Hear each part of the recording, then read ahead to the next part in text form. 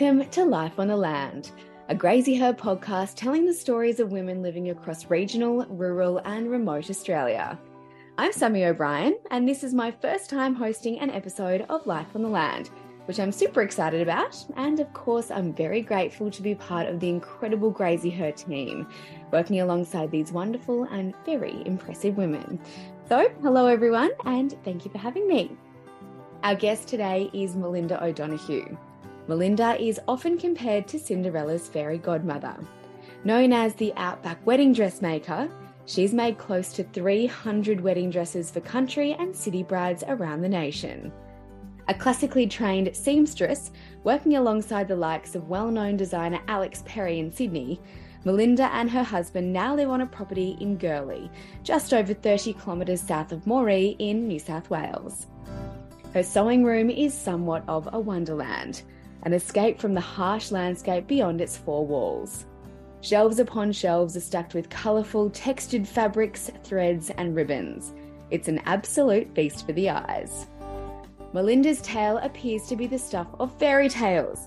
Yet, as is common in narratives from the bush, it's also laced with a significant amount of adversity and heartbreak. Enduring harsh droughts, devastating floods and ravaging fires have been part of her reality. I spoke to Melinda a few weeks after a monstrous fire tore through their property, coming alarmingly close to their beloved 163-year-old original timber family home. Melinda, you've just been through a really, really terrifying experience. Tell me about the fire. Well, we have. It's not an afternoon I'd like to do again. It was Good Friday and our children, William and Kate, and William's girlfriend, Maddie and Alex, Kate's boyfriend, were home. And we were just having a lovely afternoon, pottering about. William was making bread. I don't know what I was doing, just, around the house. And Des, I think, was watching television. And William sat on a chair in the front of our sitting room and looked out the window and just said, "Oh, my God, there's smoke and there's a fire out there." And we, all action stations, all roared outside and could see that it was burning a lot over sort of behind our sheds and over towards Des's brother lives in a cottage on our place. And it was pretty big by this point. There were large yellow flames and lots of black smoke. And Des headed off to go and he has a truck to go and get his truck and trailers out. And we sort of headed back into the house and the kids were sort of like, "Mum, you've got to get things." And all I could think about was wedding dresses. And, I always have said to my children over the years, if there's a fire, grab the dresses. I take pretty seriously that I've got people's most important dress that they'll ever wear in my care. So we bundled dresses. I got some patterns and some fabric of dresses that were coming up. I sort of ran into our bedroom and thought, I'll get some underwear and decided that I needed to go to the toilet. My husband's always saying the ship will go down and I'll be saying I need to go to the toilet, and the kids were screaming at me because by that point there was just black smoke. And because it had been going for 2 hours, which we found out afterwards, but couldn't really see because of trees and sheds and things, it was at a point where we had to leave the house.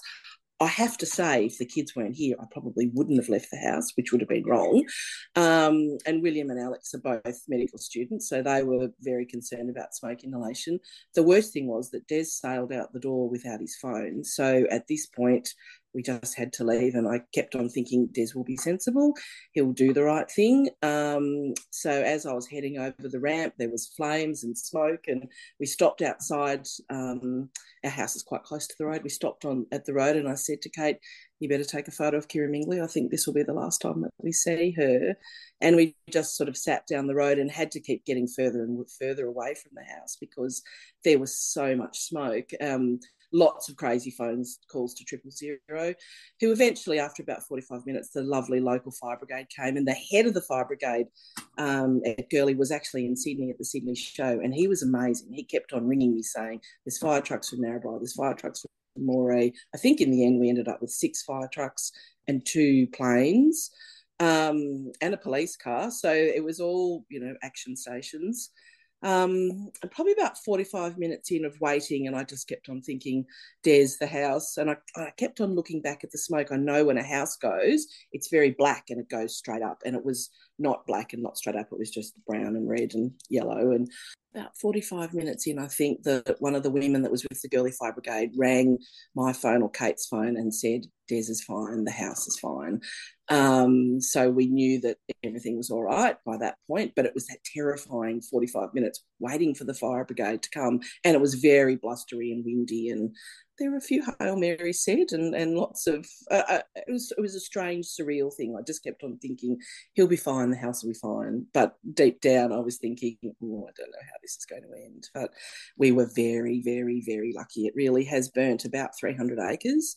And Des, because the children were coming home, decided that week to very diligently mow all out the front of our house, outside the garden yard. And the fireman said to me, if he didn't do that, you would have lost the house, absolutely.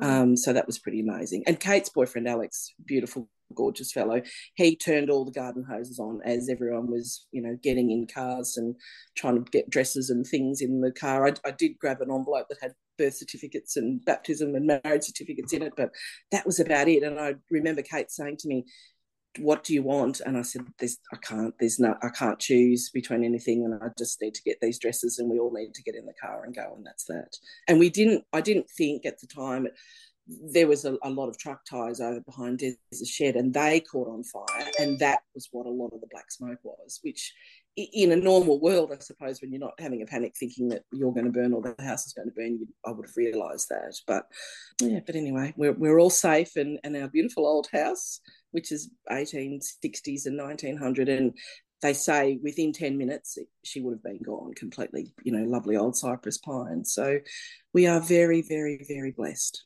Oh, Melinda, that just sounds absolutely horrifying. What were you thinking in that moment when you said to the kids, take a photo of the house because it might be the last? Oh, I mean, yeah, I just, it was quite, I just can't explain it. Disbelief, I think. And I just, in the back of my mind, kept on thinking, no, we can't lose the house. But plenty of people, and do lose their houses. And I actually, a couple of days later, got a beautiful message from a lovely Moree girl who had lost her house probably about 2 years ago. And she had 4 children and a week-old baby, and their house went, and they lost absolutely everything. And I kept on thinking, well, if Megan can survive this and lose everything with 4 small children, I'm sure we'll be fine. But you do just think, I can't believe that we'll be losing everything that we own, but we didn't. So by the time that we were allowed back to the house, which was about 6:30, and we were sort of around the corner, and by the time we drove back, it was dark and everything was on fire. All the paddocks were on fire, and there were, cars and sirens and everything, not sirens, lights flashing. But the house, the lights were on and everything was, I think one of the air conditioners was still on because we didn't turn that off as we ran out the door. So the house just sat in the middle of the chaos, quite happily doing what it does. So it was quite amazing. Wow. And then what was the feeling like when you drove back to see that and you saw that your beautiful home had been saved? It was just the most extraordinary thing. It really, because the lights were on, and it was dark, and it was just as though it had always, as it should be. It was just very strange, very smoky.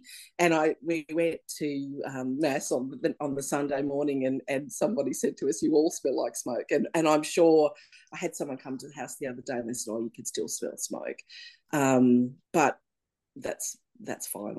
I can deal with a bit of smelling like smoke. And as time goes on, we're expecting some rain this weekend, and I will start doing a lot more washing. We're a bit low on water, so and there was a lot of water used in the fire, obviously. So I will start washing slip covers and doing those sorts of things. But really, there was no fire. There's no water that went in the house from fire brigade, from fire trucks. So we're very lucky to smell a little bit like smoke. And there was a black soot on things, and we certainly had to give the house a good vacuum, because I should have in the moment shut all the doors, but I just didn't.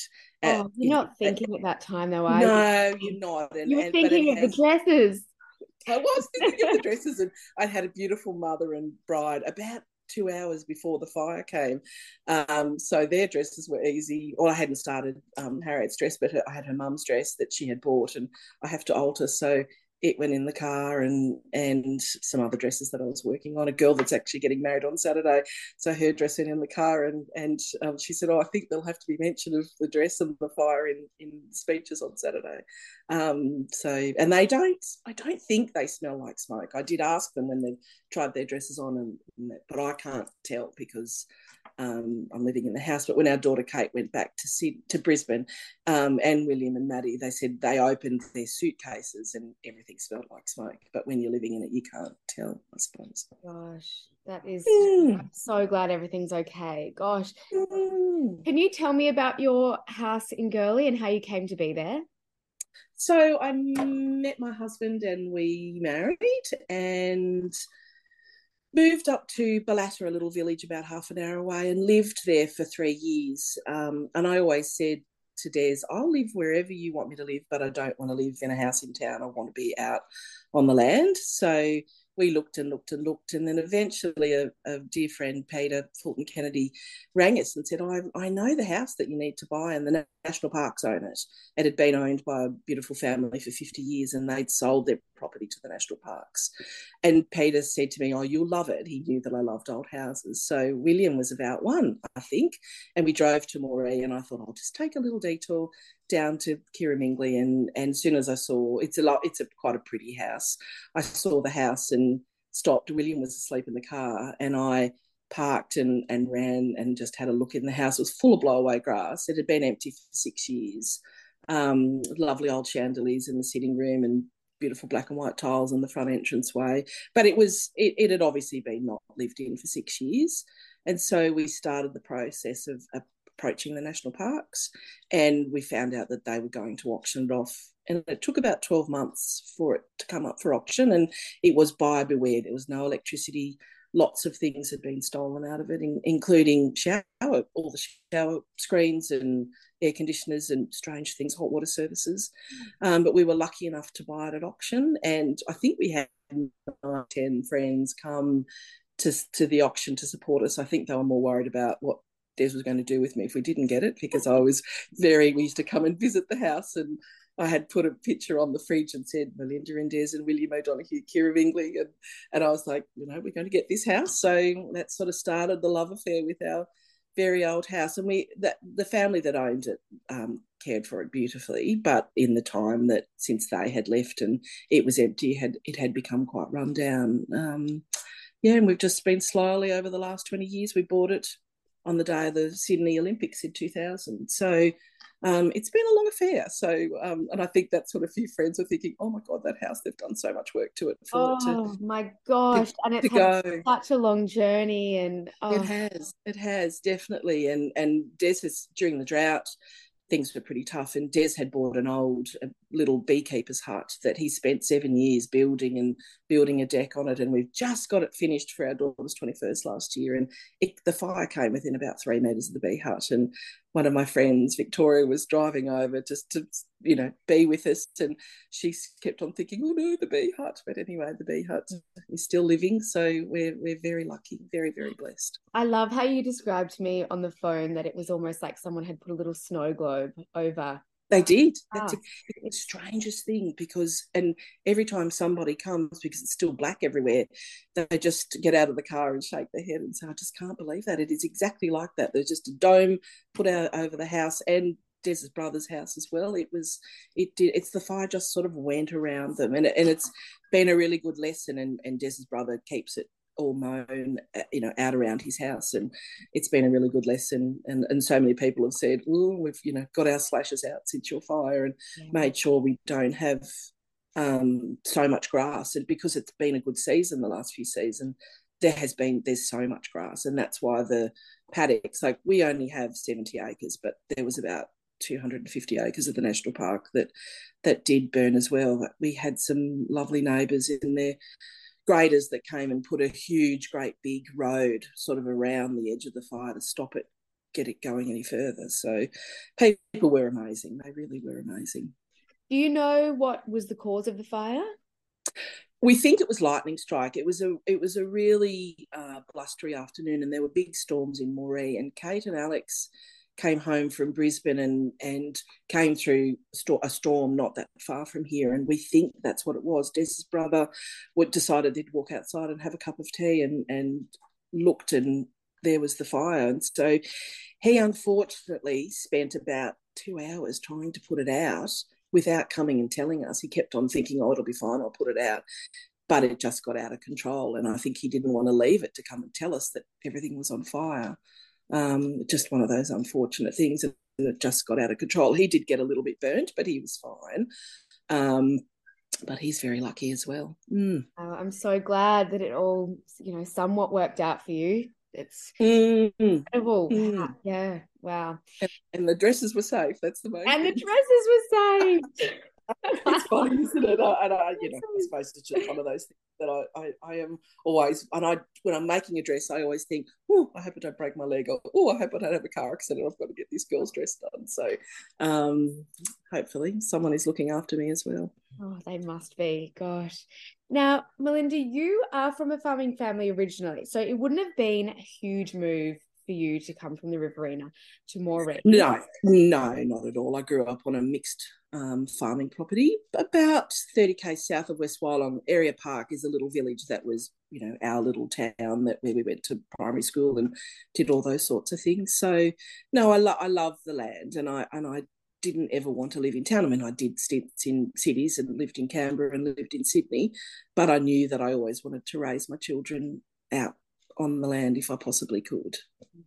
And I absolutely love your love story. Can you tell us about how you met your husband is? So we met through a dear mutual friend, and we all went to, when I finished college, I went home to my parents' property to do some work. They'd supported me when I was studying fashion.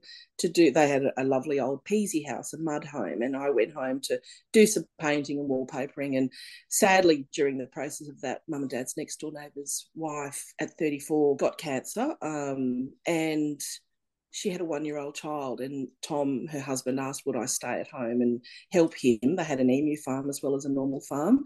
So I helped him with Hugh, their son, and not really looking after Robin, but I, just helped him generally. And during the process of that, I met Des. Des's family were tree timber loggers from Victoria, and they sold their business, and Des's father, I think, was starting to sit in a chair and not do anything. And Des's mother said, right, get off that chair, we're going to buy a pub. So they bought a hotel at Ardlethan, which is close to where I grew up. And Des went into business with them. And I met him not long after they'd sold that. And he was living actually up here. And he always used to say if I was lucky enough to get married, I'd move to Ballatta, or, the Moree area. So we met one weekend, and after 2 days, Des said to me, I think that we might get married. And I said, yeah, I think that we probably will. And that was that. We got officially engaged 2.5 months later. Yeah, we just knew. It was just one of those. Oh, if that isn't love at first sight, I don't know what is. Yeah, it was just easy. And Des has got a saying, it should be easy. If it's not easy, then it's not right. And we just knew. And we did have a long engagement. And I had finished college, and I thought, I don't want to get married and move to the country and never work in the fashion industry. And I actually had studied commercial design because I didn't want to become a dressmaker. I'd always made clothes as I was studying fashion. And I had done work experience with Alex Perry. And in those days, under the Ritz-Carlton in Sydney was a whole big bridal sort of centre. And so we moved to Sydney. Now that I know Des a little bit better, I can't believe that he moved to Sydney.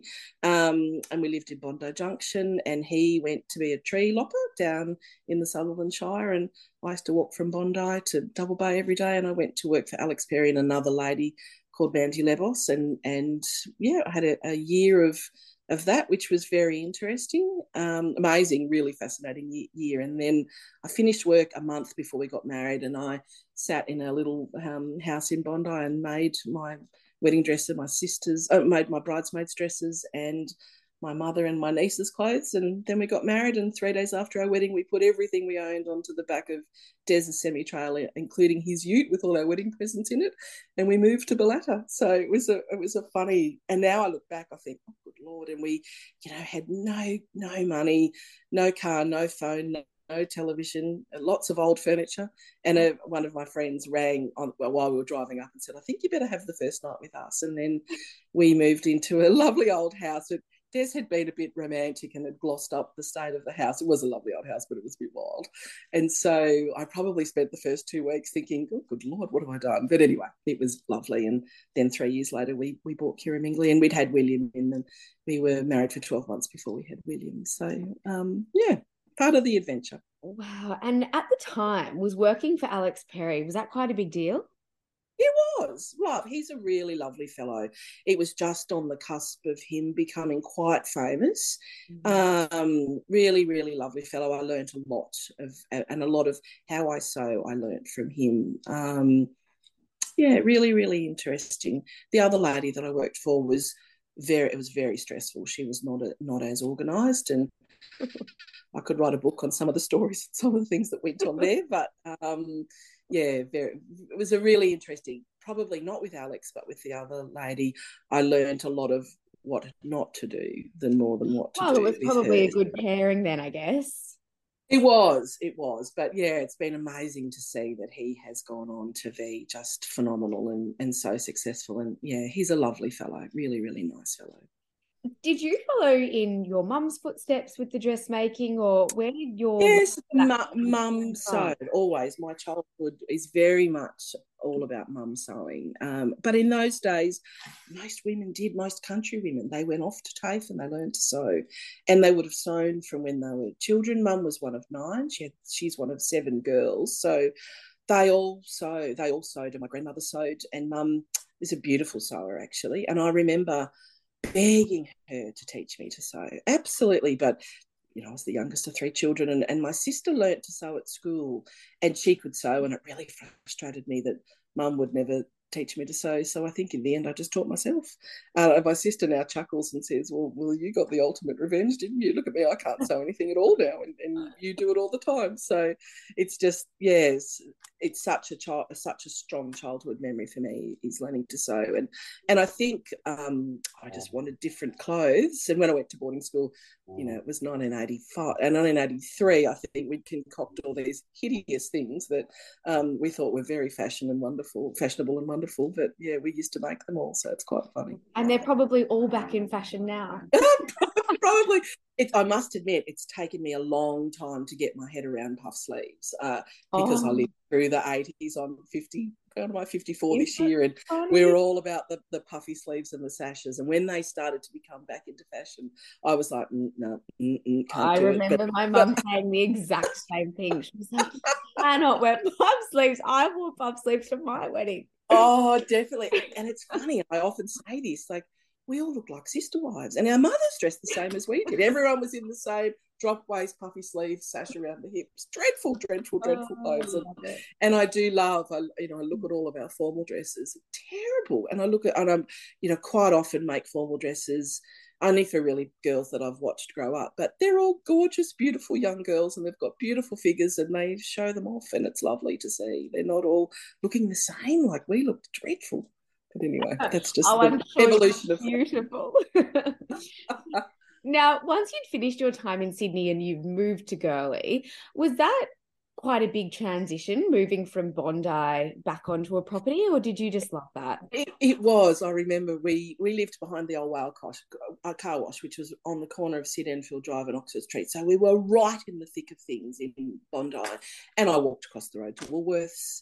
And I found that really hard to not be able to do that. I mean, I'd grown up on a property, so I knew that I could walk across to Woolworths, but that was strange, and we didn't have a car. I had a car in Sydney, and for some reason, I don't know why, I decided to give it to my sister, and I think I was delusionally thinking that we were going to get married and all of a sudden have lots of money and buy some amazing car, which we didn't.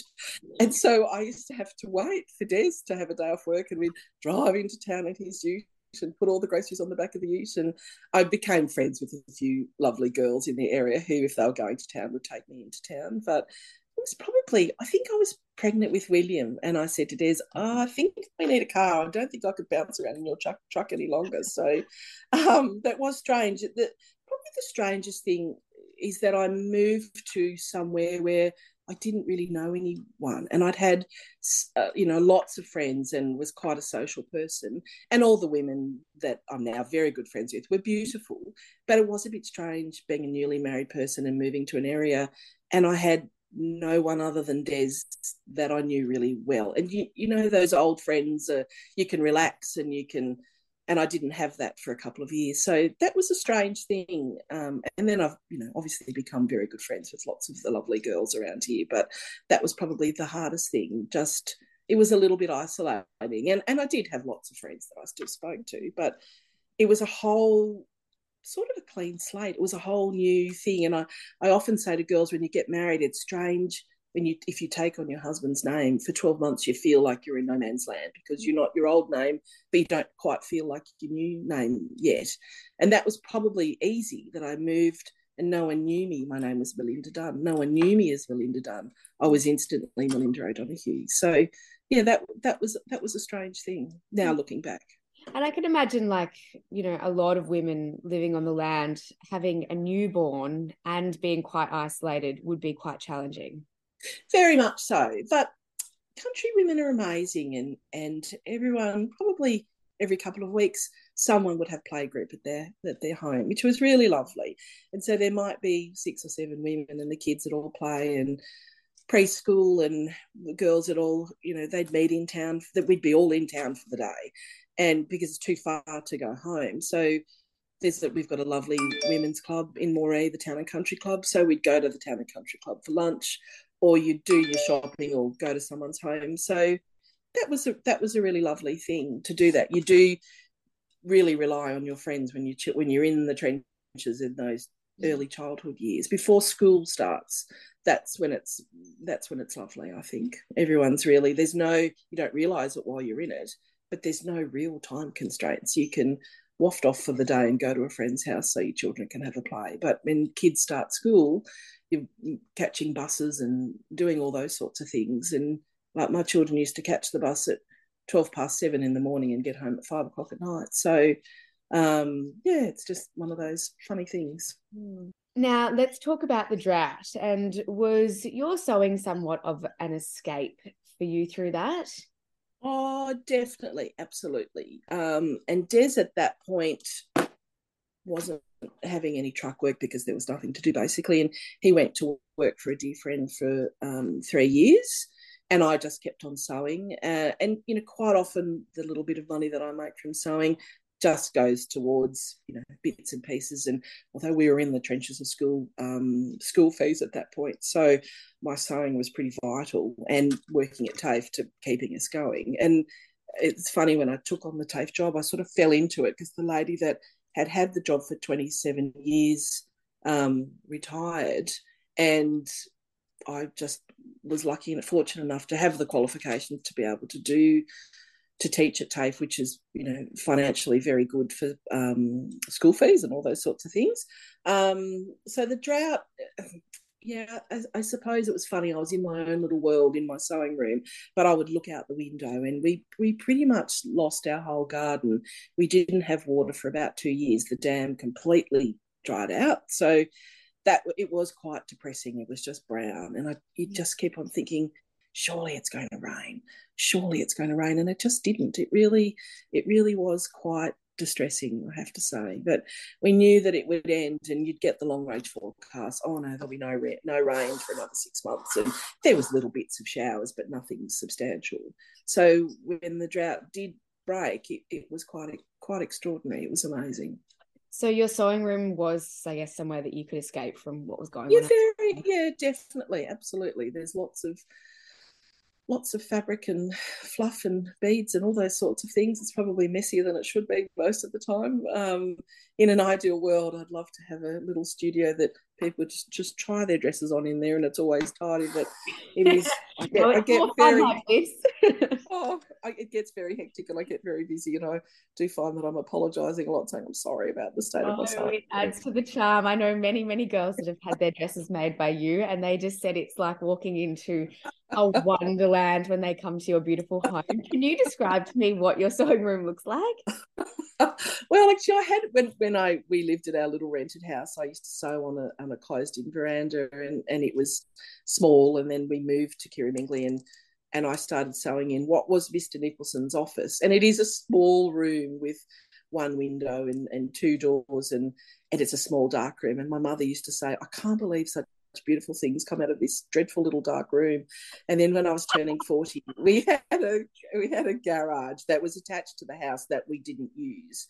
And Des said, "I think I better build you a proper studio." So he did. That was my 40th birthday party. Not my birthday party, birthday present. He built this lovely sewing room with two great big windows, and I can see out and I can see when people are coming, which is really good.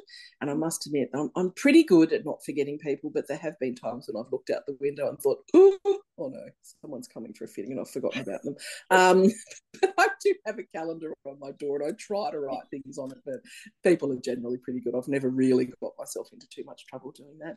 But yeah, it's a lovely room. It's got a very big table that's got a linen skirt around it, and underneath are all boxes of fabrics and laces and different things, because people will come and they'll, I'll say, well, this is a nice fabric, this is this, and I like to be able to access them. I'd love to one day have some big cupboards built to go in there, but that'll happen eventually. And then I sort of sit, my sewing room, I've got an industrial sewing machine. It's a little bit in the window so I can see, and I've got good light behind me, which is really good. Actually, I had a really interesting thing happen a couple of weeks ago. I was sewing and a lovely owl came and sat behind me. Oh, I And it saw was the just, photo of yeah, it. which was amazing. And people keep saying, well, that's really good luck. And I said, well, I think you might have been visiting 2 weeks ago and the house didn't burn. But yeah, it was the strangest thing, but lovely, really lovely. And I've got two chairs that just sit opposite my table, where I sew. So usually a bride will come with their mum or with a friend. So we usually sit and have a chat there, and then there's a little space in the centre of the room that we'll try on the dresses. And girls come from all over Australia to see They you. do. They Even do. had some overseas I requests. have. Tell me where people come from. I've had a girl from America and a girl from England, a couple of girls from Perth, girls from Victoria, girls from Queensland, no, Northern Territory, girls from Canberra and Sydney, and lots of country girls. And it's all word of mouth. They'll be someone's friend or someone's sister or someone's cousin or something. So, yeah, there's quite a few families where might have made 3 daughters' wedding dresses, which is really lovely. And I've got a girl at the moment that I've made her 2 sisters' dresses, and I'm about to start her dress. So it's lovely when you have that family connection with someone. Oh, it's so special. And how does that work? Do they fly to Moree and you go and pick them up? They do, yeah. Quite often that happens. I'll go and pick them up at the airport, but sometimes they'll either have a friend, or most of them probably drive, but there are girls that fly, obviously. Quite often they'll come and they'll stay with me for a couple of days, and we'll get all the patterns done in one day, and then they'll go away. I'll make the dress and I'll come back for the final fitting, and that's sort of how we do it. It's a fairly high pressure thing for me to do that, but I've found that that's the easiest way, and I can't make them come too many times, but generally 3 to 4 fittings will get the dress sort of sorted. But I'm always saying to them, bring a good bra, bring a pair of shoes. Yeah, you don't want to forget your borrow shoes. No, I always say all that way. but just bring a good bra. And I think they think, why is she asking me to do that? But it's that foundation to do the patterns and things. So, yeah, which is lovely. Really, really nice. How much of a role do you play in the design of the dresses, or, choosing fabrics and that sort of thing? Are you quite integral in that department?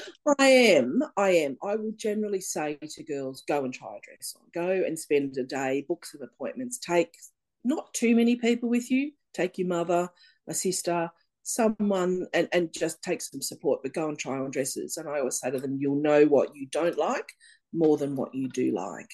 And try on all sorts of dresses. And sometimes they'll say, oh, I really like a poofy dress, and they thought they would have liked a straight one. And then I'll generally send them off to a fabric shop, and then we'll sit down and figure it out. I don't ever try and talk a girl out of a dress unless it's unflattering. But I have to show her why it's unflattering by making her a calico toile that's more flattering. I find that if you try and change a bride's mind, they'll never be happy. And a lot of times I don't know the girls very well, so I like them to come with someone that knows them very well, because then they could say, well, that's not you, or that is, or whatever.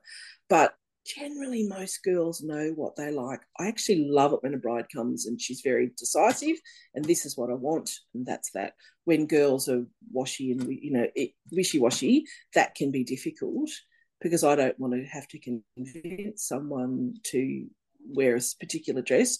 But I'm very much all about, this has to be the most flattering dress that you will ever wear. And you can can't look back tell on someone's face, can't you, when they're happy with something or they're unhappy with it. Definitely. Written all over their face. There's a smile. Definitely, there's a smile. I'm like, yep, that's fine, we're on the right track now. And quite often I'll know, they'll leave and they'll be like, when we're doing patterns, I'll be like, no, I'm good. And I always think, I'll get a phone call in a couple of days, and they will phone call and go, oh, I'm just not sure about this. And I'm like, yep, absolutely, that's fine. And I always say to them, I don't mind how often we change this pattern, but I don't really want to change the dress once it's made. Then that becomes quite difficult. But I make the calico toile probably 3 or 4 times. So a bride will know exactly what she's getting before I even cut into her fabric. And I find that I'm a great procrastinator. I circle fabric for a couple of hours. The day that I cut things out, I'll have all day to do it, and it'll be 3 o'clock in the afternoon and I'll still be wafting off and, cleaning a cupboard or having a cup of coffee, and then I think I've just got to commit to cutting this fabric. It's strange. I find it hard to commit to cut the fabric. Is it I don't know why. You get nervous? Yeah, I think so. And I know how much money is involved with some of these. Some fabrics that I've cut into have been $1,500 a metre. So quite often there's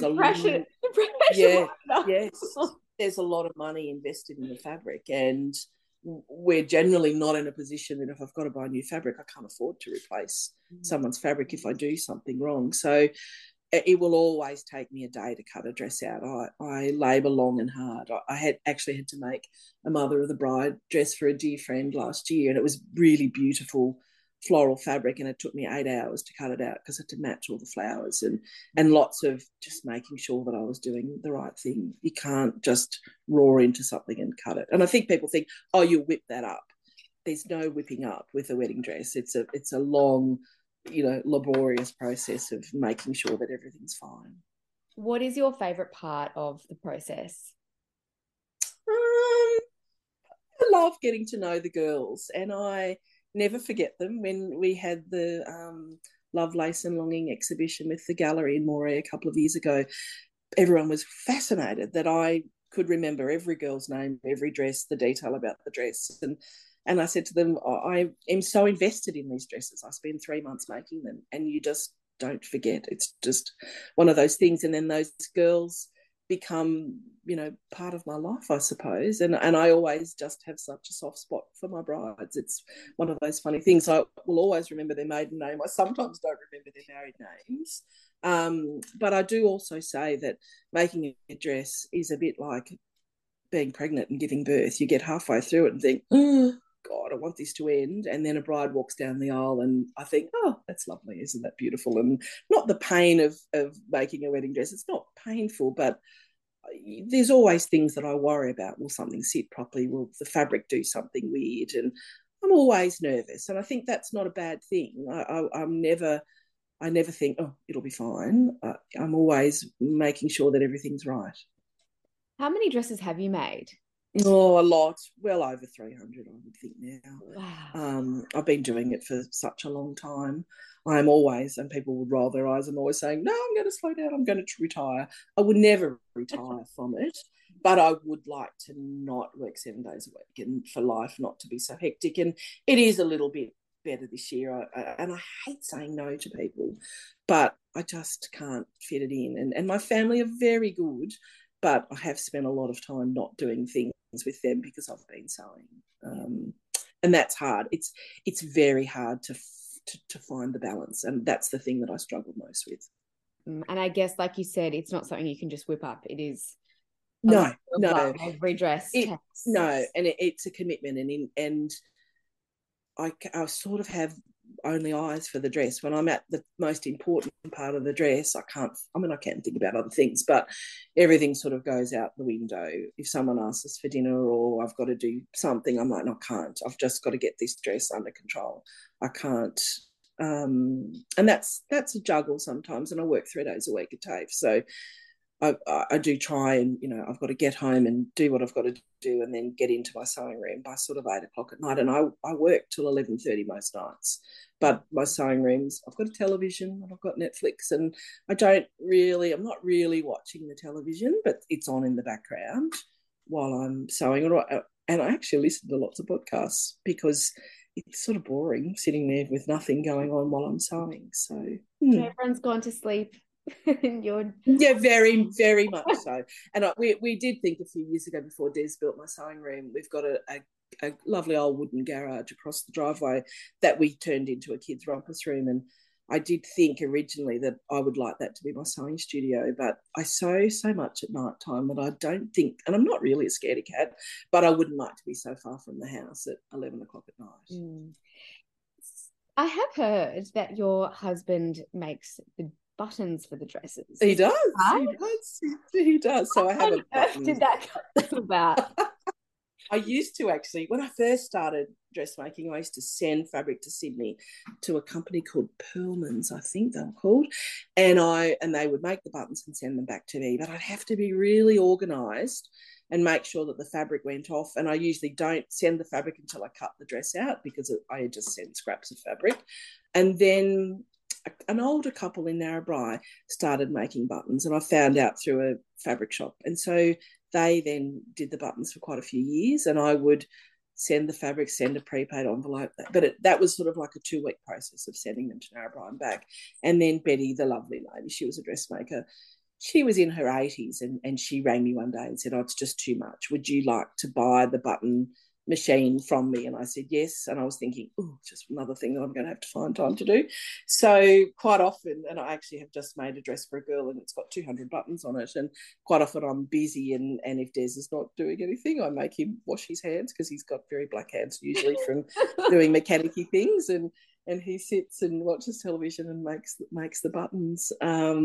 You've got to cut out all these little circles. Yeah. Beautiful. So he's quite proud of people. I say, did you just make these buttons? Or I'm like, yes, he did. Or he doesn't make the really, sometimes buttons have a few layers that might have organza over silk or beaded fabric or lace, and that's too much for him. He can't cope with the too many layers, and he gets the big stuff. But if it's just plain simple fabric, but he does slightly roll his eyes when he's doing it. And when you let him know that he's got 200 to make. Absolutely. He's like, oh. But like all men, you've got to bang this sort of lever down, and he does it. I can't be anywhere near him. I'm like, you don't need to do it so roughly, just gentle bang, bang, and no, bang, bang. And I'm like, so I have to go away to myself. You can go into the shed and do that. But I have to make sure that he has a shower, washes his hands. He's got to be clean, because you can imagine black hands on white fabric's not very good. Not the best combination. No, definitely not. My favourite thing about the whole process of you making these wedding dresses is that more often than not, you actually go to the wedding. I do. Girls, I think that's so beautiful. I do. Well, I do travel a long way to do it, and you become quite close to these brides, and I just like to be there on the day to make sure that everything's fine. And, I always say to them, Mum's usually running around like a headless chook. Bridesmaids are usually looking at themselves, and the bride's trying to, get into a dress on her own. And bridesmaids are not always looking at themselves, but sometimes if they've not been bridesmaid or don't have a sister that's been married, they are really worrying about what they're looking like. And I like to go, usually for weddings at 3 o'clock, I'll go at sort of 10 o'clock in the morning, and I'll just spend all morning pressing all the dresses, making sure everything's fine. And sometimes things happen on wedding days, and I have had to quite a few times get my sewing machine out and alter something like a bridesmaid dress that I generally don't make bridesmaids dresses. Usually there's nothing wrong with the dress. No, I don't think there's ever been anything wrong with the dress that I've made on a wedding day, but there's always some sort of an emergency, and people are running late, or I just like to be there just to make sure that everything's fine. I think that's so beautiful. That is seriously Melinda, because you haven't got enough on already. No, I don't know. It's just part of the service. And it's funny, my mother's always going, oh, I don't think you need to go and dress these brides. And I said, well, I would sit at home worrying all day thinking, oh, I hope that's right. Oh, I hope they can get those buttons done up. And I did send a bride quite a few years ago, and she was getting married at Newcastle or somewhere. And I must have not been able to go for some reason. And she had all buttons and loops down the back of her dress. And all of her bridesmaids and her mother and everyone at the wedding had false fingernails, and none of them could do the buttons up.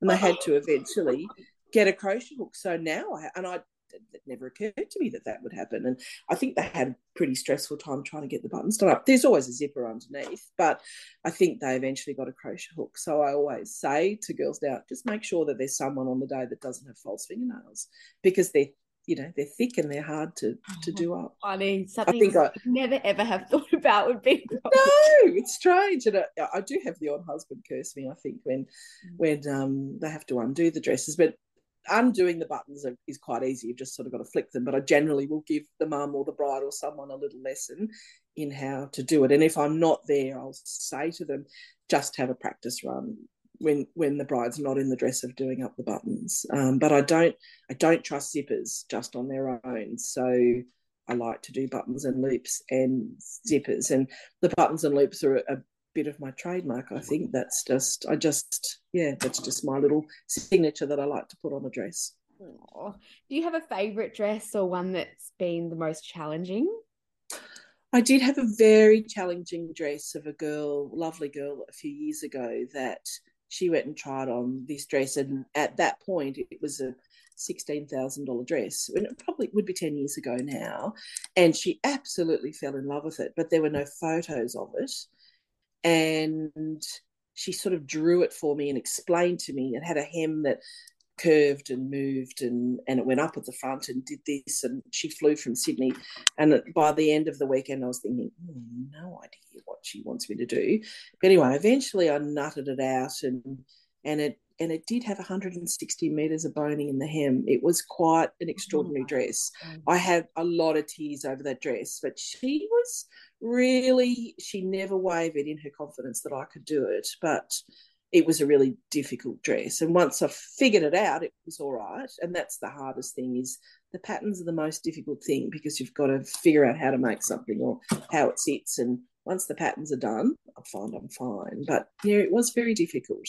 I mean, I always say I shouldn't have favourites, but there are a couple of dresses. There was a beautiful cinnamony coloured dress of a beautiful girl in Moree that I loved. And she got married on a winter's day at lunchtime, and she just glistened in the sunlight. And I don't know whether it stands out in my mind because it was a beautiful blushy cinnamony colour, but it was really beautiful. But they are all beautiful.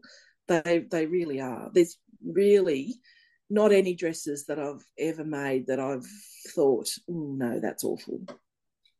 Oh, I just love everything about your story, Melinda. It's just so beautiful. I feel like they should make it into a movie. It's so romantic. I really do. I just think it's so beautiful. And I just think that it's just so obvious how much you love what you do. And it's just, I do. And that's the battle that I probably have with people saying, oh, it's too much, you should give it up. Family, probably. I don't. It is who I am. And it would be very strange not to sew, I think. I often tell the story years ago when my sister, her little boy had a birthday party, and we were at Wagga, and I didn't know anyone there. And Kate was little, and she had a little smocked dress on. And there was a lovely lady in Moree that used to, I can't smock, so she would smock the dresses for me. And this woman said to me, oh, did you make your daughter's dress? And I said, oh, no, I didn't. And she said, oh, well, obviously you can't sew. Well, I sew and I do this and da-da-da-da. And I was like, and I didn't say anything. And I thought, oh, that's so strange. That's what I'm known as, that I sew. And for her to say, oh, you obviously can't sew. I thought, oh, that's very odd. But anyway, I just... What a funny thing to say. I thought, yeah, it was. Only she knew. I thought, I can't explain. I just went, yeah, okay, right. Yeah. We'll just send that one to keep up. But it's funny.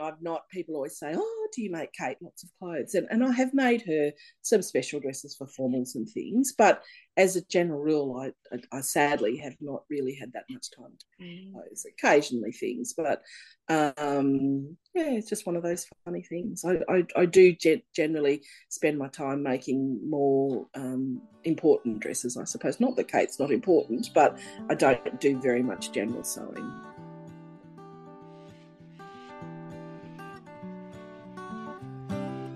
I'm continuously astounded by the remarkable resilience that women in rural areas exhibit. Melinda embodies that just get on with it mentality that I find truly impressive. Her story is one that transports me back to being a little girl again. The authentic passion she exudes when speaking about her adoration for her craft makes me so happy. I do hope you enjoyed today's episode. Until next time, have a wonderful week.